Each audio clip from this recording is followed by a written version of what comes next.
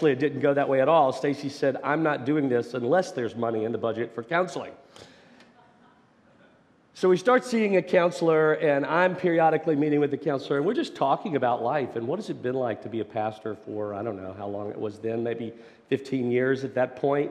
And one day in the counseling room, we're discussing why is it that in the context of our everyday married life, I almost always interpret Stacy's comments as criticism. Why is it that the filter that I receive anything that's coming my way from her almost always met with, whoa, whoa, whoa, whoa, whoa, whoa? And the counselor looked at her and she said, you know, you've got a grown tree in front of you, but when he was a sapling, he learned a way of being human that was rather bent. And that's true of all of us. How do we grow up?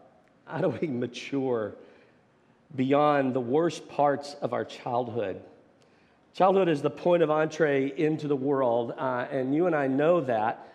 And we know that in moments of our own sense of being stuck, that we very often are doing what? We're playing the tapes of our childhood.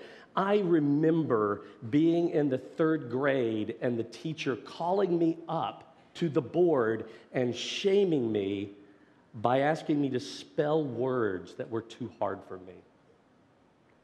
And that story just runs through my brain over and over and over again. And you have your stories. And some of us have stories that are moments of just profound joy, but we lose those tapes somewhere, right? And we get fixated on the sad parts of our life story. Robert Farrar Capon was an Episcopal priest. He served churches up in the Northeast, and he wrote a number of books. But one of the things that he says about being human is that God has made us so that we would live our lives in a very priestly way. And he put it this way. He said, the whole purpose of being human is that we would reflect God in the world by becoming an oblation, which is just a theological word that means offering. So when you and I meet each other, we would interact in such a way that we're offering ourselves up to the other. And through that exchange, you become more human and I become more human, and we both grow up closer to, more likely reflecting God's image in us. That's not our experience, because when we disconnected from God, we also offer things to one another that leave us pretty distorted. So here we are in a text that's very familiar to you, and it's a text about children. It's famous, it's beautifully illustrated. You can, if you Googled images, you just Google images of Jesus blessing the children, things will pop up in your image box there. You'll see beautiful depictions of a Savior who just delighted in having little children around him. Jesus welcomes, he blesses. And I want to suggest that this text, even though it's very small and very, very familiar, that it's critical to our life with Jesus and our life with one another in his world. That only as we enter the truths that are taught here do we actually begin to grow up into a fuller, better, more beautiful expression of ourselves. I think my counselor those many years ago was mostly right. The patterns of sorrow born in childhood shape and warp the way we relate to one another in profound ways. But what Jesus offers us is new creation. The opportunity to re-enter a childlike relationship with God's own self. And that's what this text is teaching us. 3 things. Jesus' welcome, his invitation, and Jesus' blessing. So first, think about his welcome. Verse 13, right? Imagine the scene. Think about this room, perhaps, and imagine Jesus in this room. You walk in, and you see Jesus seated there, and the people are just bringing their children to Jesus. They want him to touch them. They want them to sort of bless him. Their children, they want the interaction between their kids, but they're the disciples, and the disciples are stern. They're uptight grown-ups. And they're like, no, stop. Get them out of here. Let Jesus get on with the real work of his kingdom. That's essentially the picture that is going on in this particular text at this particular moment. So despite the beauty of it that you see when you see the illustrations, the disciples are rebuking the people that are bringing their children. Now, it's fascinating. It's also profoundly disappointing because as Mark tells the story of Jesus, just the chapter prior, in chapter 9, the disciples are having a discussion. They're worried about status. Who are our leaders? Who's at the top of the hierarchy and who's at the bottom, right? This is the conversation they're having with one another. And to illustrate what he intends to say, Jesus calls a child to the middle of the room and he says, look, it is only, right, in becoming small that you become great. Become like a child. If you want to be great, you have to become the least. The way up is the way down, some people put it. Greatness, in other words, isn't something that you achieve for yourself, at least not in God's kingdom. It's a gift given, and it's a gift that you're meant to offer to others as an oblation. The offering of your life to them in behalf of them, a gift received and a gift we are called upon to give away. So when you walked in this morning, who did you see? Who did you recognize? Who did you attend to? Mark 10 invites us to become a community that is aware of the least of these, the smallest, the youngest persons in the community, and to recognize that the work of God's kingdom is as much and maybe more about them than it is us. And so we see them. Jesus disrupts the poverty of the imagination that the disciples have for that which God is doing. Verse 14, he is indignant. Now, I don't think I would want to be in the room with Jesus indignant toward me. Right? I mean, that's not what I want. But Jesus is indignant. In other words, he's angry with the disciples because they're not seeing persons he sees. Who are the least of these in your world? Maybe it is a child. But who are you tempted to disregard, to think of as unimportant, as relatively unimportant regarding God's kingdom, that you need to push out of the way or ignore or just not see? Jesus was indignant and he says, let the little children come to me. Don't stop them, for it is to such as these that the kingdom of God belongs. It's a beautiful statement. So imagine this moment again. God in human form, God in person in our world.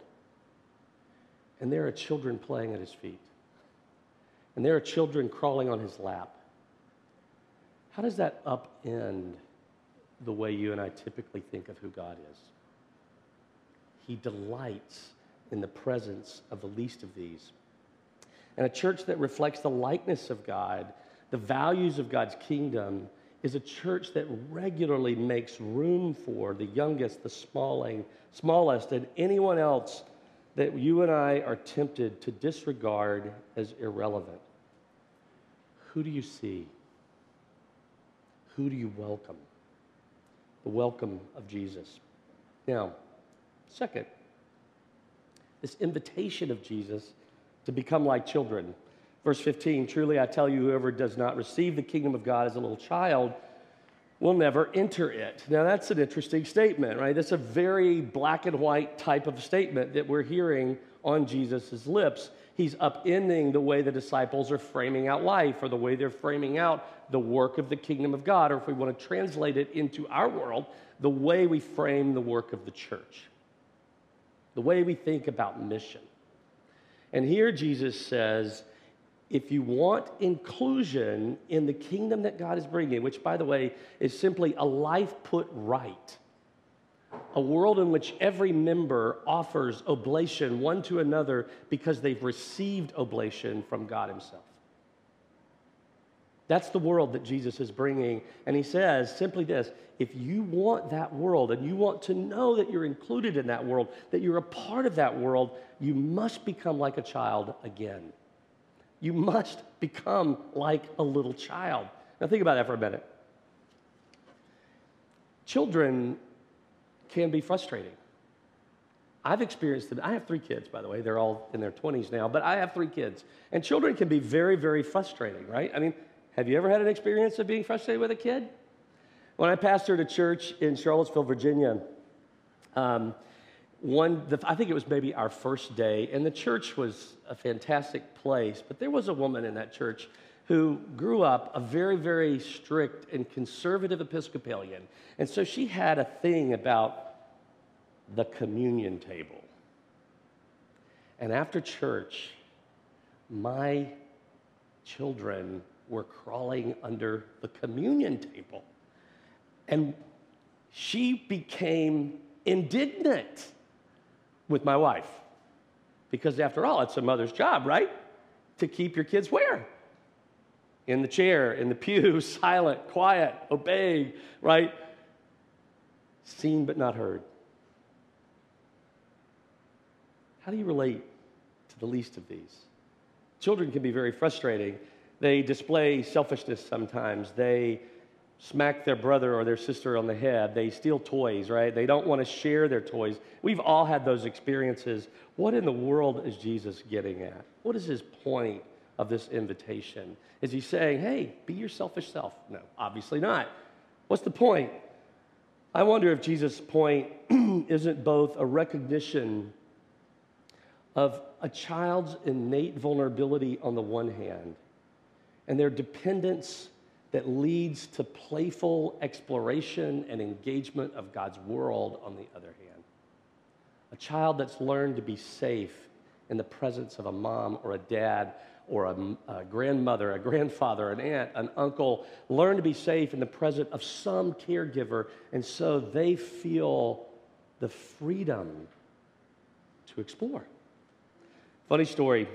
A friend of mine in Philadelphia told me the story once that happened when he was age 10, and his parents had read to him Lewis's The Lion, the Witch, and the Wardrobe, and he became convinced that he had figured out how Lucy got to the other side into Narnia.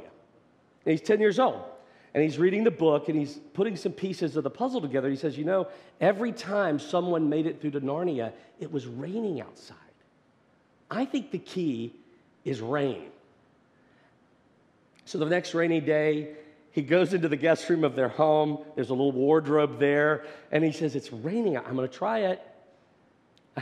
He crawls into the wardrobe. He's reaching through the coats or whatever's there, and bang, he hits the back of the wardrobe. And he's like, it's the back of the wardrobe. I'm supposed to go through the other side. He's telling the story, and I'm just thinking, that's hysterical. There is a guileless innocence in children sometimes. And you've seen it, right? You've seen those moments of just absolute playfulness where they've pieced together something in their world that makes no sense, maybe, you know, but it's fun to watch because they're willing to take the risk of putting themselves out there in some way, a raw kind of innocence that as you and I have grown up in the world, what have we learned not to do? We've learned not to risk. We've learned not to be playful. We've learned to get very stern and very serious with God and with one another and with our children, maybe. Psychologists and therapists remind us that the life and world of a child actually depends on the world of their caregivers in dramatic ways. This is why the care of families and children is so absolutely important in the broader world and society. And it starts the moment that we're born. It starts the moment that you're born. I had the privilege of watching all of my children be born and have those early moments of just holding them or watching Stacy hold them. And there's something so beautiful in that moment because you peer into the eyes of that child and you begin to become a child yourself, and you do what? You go, oh, ooh, and you begin to coo, and you're looking, and you're staring, and you're gazing, and the child is clueless, but not. Psychologists tell us that the mirror neurons are firing as we gaze into their eyes with all of our nonverbal communication. And they're learning that it's okay to be here. And they're learning that the world is a place that they've now entered, that they must grow up into as adults like you, experimenting. In other words, they just simply experience what it's like to be held, to be seen, to be loved, to belong. And the whole of childhood is a growth in that process. And that's why the joys that we've experienced in our childhood are so meaningful and helpful to us as adults. And it's why the sorrows that we've experienced in childhood are so profoundly warping sometimes to some of us, people like me. Maybe what Jesus is doing in this moment is he's restoring the life of all of the people in that room that day. And he's saying, you know what you need more than anything else? You've got all kinds of ideas about what it might mean for the kingdom of God or what you want God to do for you. But maybe what you need more than anything else is to reconnect with God as a heavenly Father who delights in you, who loves you, who gazes into your eyes and says, I see you. I see your story. I know, Tuck, that in third grade, you were at the blackboard and you couldn't spell those words and you felt shame. I see you. You know what? I'm not like that teacher. I delight in you. Jesus is calling us into that kind of space through this really beautiful text. Psalm 131 is a favorite psalm of mine, and it's that psalm where David says, I'm not proud, my eyes are not haughty, I don't concern myself with matters too great for me, which always startles me because I think, you're a king. He says, instead, I have stilled and quieted my heart and soul like a weaned child on its mother's lap. Think about that for a minute. I don't think King David knew anything about neurobiology.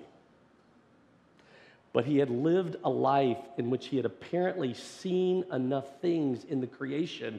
A child with his mother, with her mother, sitting on the lap of her mother, satiated, fed, content, not scrambling around, but a child looking into his mother's eyes and knowing she'll be there tomorrow.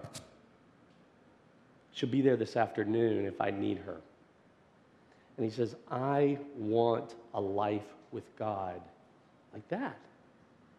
That's the kind of life I want with God. Like that weaned child, it's a beautiful, beautiful depiction of that which God longs to give us. Look, think for a minute. What are the hard parts of your life story? What are the tapes you play?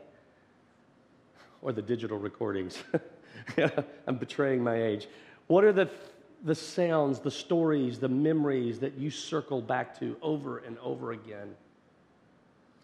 What if you became like one of these little children playing around the feet of Jesus, crawling on his shoulders and saying, hold me, pick me up, carry me, seen by Jesus, soothed by his very presence, made safe because God is in fact with you? How would that change the way you love and risk in life? How would it change the conversation you have with a spouse or with a roommate or with a friend or with a colleague in the workplace tomorrow? How would it change the way you interact with your neighbor if you remembered that you are a child in the presence of a God who is not saying, I don't have time for you? He says, I welcome you. Jesus is not romanticizing childhood. He's urging us to assume the vulnerable and playful position of childlike presence in the presence of a Father who delights in us, to wake up to the only way it's really possible to live in life, and that is knowing the delight of God. So the invitation to become like a child again. Now, third, the blessing. Verse 16.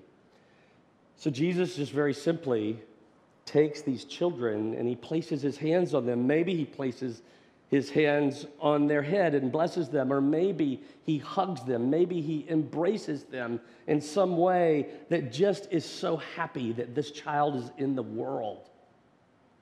But he blesses them. Two things. I think he hugs them. I read that story, and I think of the times when my children were younger, and we'd leave them with a babysitter or someone, and we'd go off on our little date, or we'd go to some event at some thing we'd be responsible for, and we'd come home, and maybe they hadn't obeyed the babysitter, and they were still awake. And you know what they wanted? They just wanted to be held. They wanted to come and run up. And the inclination that you have is one of two things. It's either, why didn't you go to bed? Or maybe the inclination is that softer moment when you say, come here, buddy. Let me take you to bed. Because that's where you need to be right now. How does God react to you when you call his name and when you relate to him, when you pray, when you seek him? How do you need to be reminded that the relationship that you have with God is actually so incredibly secure, can't ever be taken away?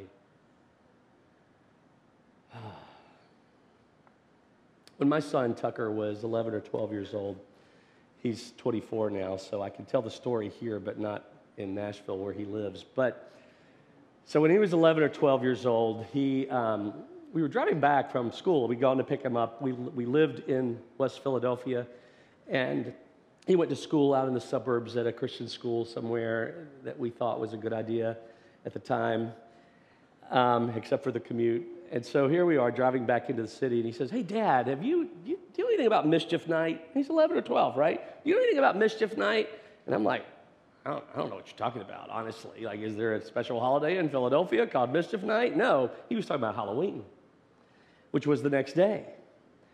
And I realized what he was talking about, and he was talking about doing practical jokes in the neighborhood. And I said, hey, not a good idea. This is West Philadelphia, born and raised. You know, might not be good if you do some mischief in the neighborhood, Tucker. Let's not do that. So I think we've settled this matter. And we go on with the rest of the night. We go into the next day. It's Halloween. It must have been on a Saturday because I'm doing what I normally do. I'm working on my sermon. So I'm sitting in my house, in my office, and I'm working on my sermon. And Tucker comes in about 4:30. Comes into my office. He says, hey, Dad, can I talk to you? I look up from my sermon. I said, sure. Talk away. He says, no. I need you to go into your bedroom. We need to go into your bedroom. In other words, we need to go into a space where I actually have your attention, right? This is an 11-year-old thinking stuff like this. I'm like, good grief, who are you, kid? So I said, okay, this must be something serious. And running through my mind is, what has he done? Like, what is going on? So we go into the bedroom. And he says, you know how you said I shouldn't do Mischief Night? I did it. I'm thinking, it's Mischief Afternoon, Tucker. Was that really smart? I don't know. I did it, and I got caught by a very angry neighbor. The neighbor had shamed him, made him take off his T-shirt and wipe the egg off the house. Tucker was terrified that the neighbor was going to come do some harm to us, to his family. Another neighbor had found him crying, and he said, hey, Tucker, go talk to your dad. Your dad will know what to do. Go talk to your dad. So Terry Tucker is talking to his dad, and we're having this conversation. And I think in this particular moment, thank you, Jesus, because now I can drive the point home. I can remind Tucker of how absolutely important it is to listen to your parents and obey their voice. And so I launch into that. And I just go, Tucker, I really don't know what to say to you. I don't know how to get this through to you. We talked about this. Is there anything else? And I'm throwing my hands up as if I'm exasperated. And Tucker says, Dad, I just need you to hug me.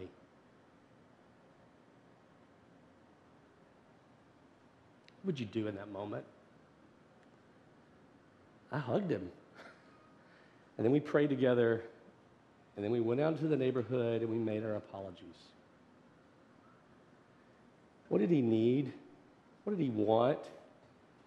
He wanted to be reminded that all was well with our life together. I still belong. You're still my dad. I'm still your son. You love me. You'll be here tomorrow. It was a simple way of quietening and stilling his soul in the lap of God. I need you to hug me.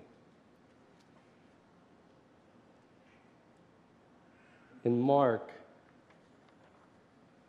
he tells us this amazing story of Jesus so that whatever image of God you have, it would be upended and turned over into the space of remarkable warmth. God loves you. And that's the whole reason that Jesus is here, to reveal the invisible God to us so that we see what he's really like. And we're not just hearing people talk about him, but we visibly and we experientially relate to this God. And Jesus tells us, we prayed the Lord's Prayer just a few minutes ago where you said, Our Father.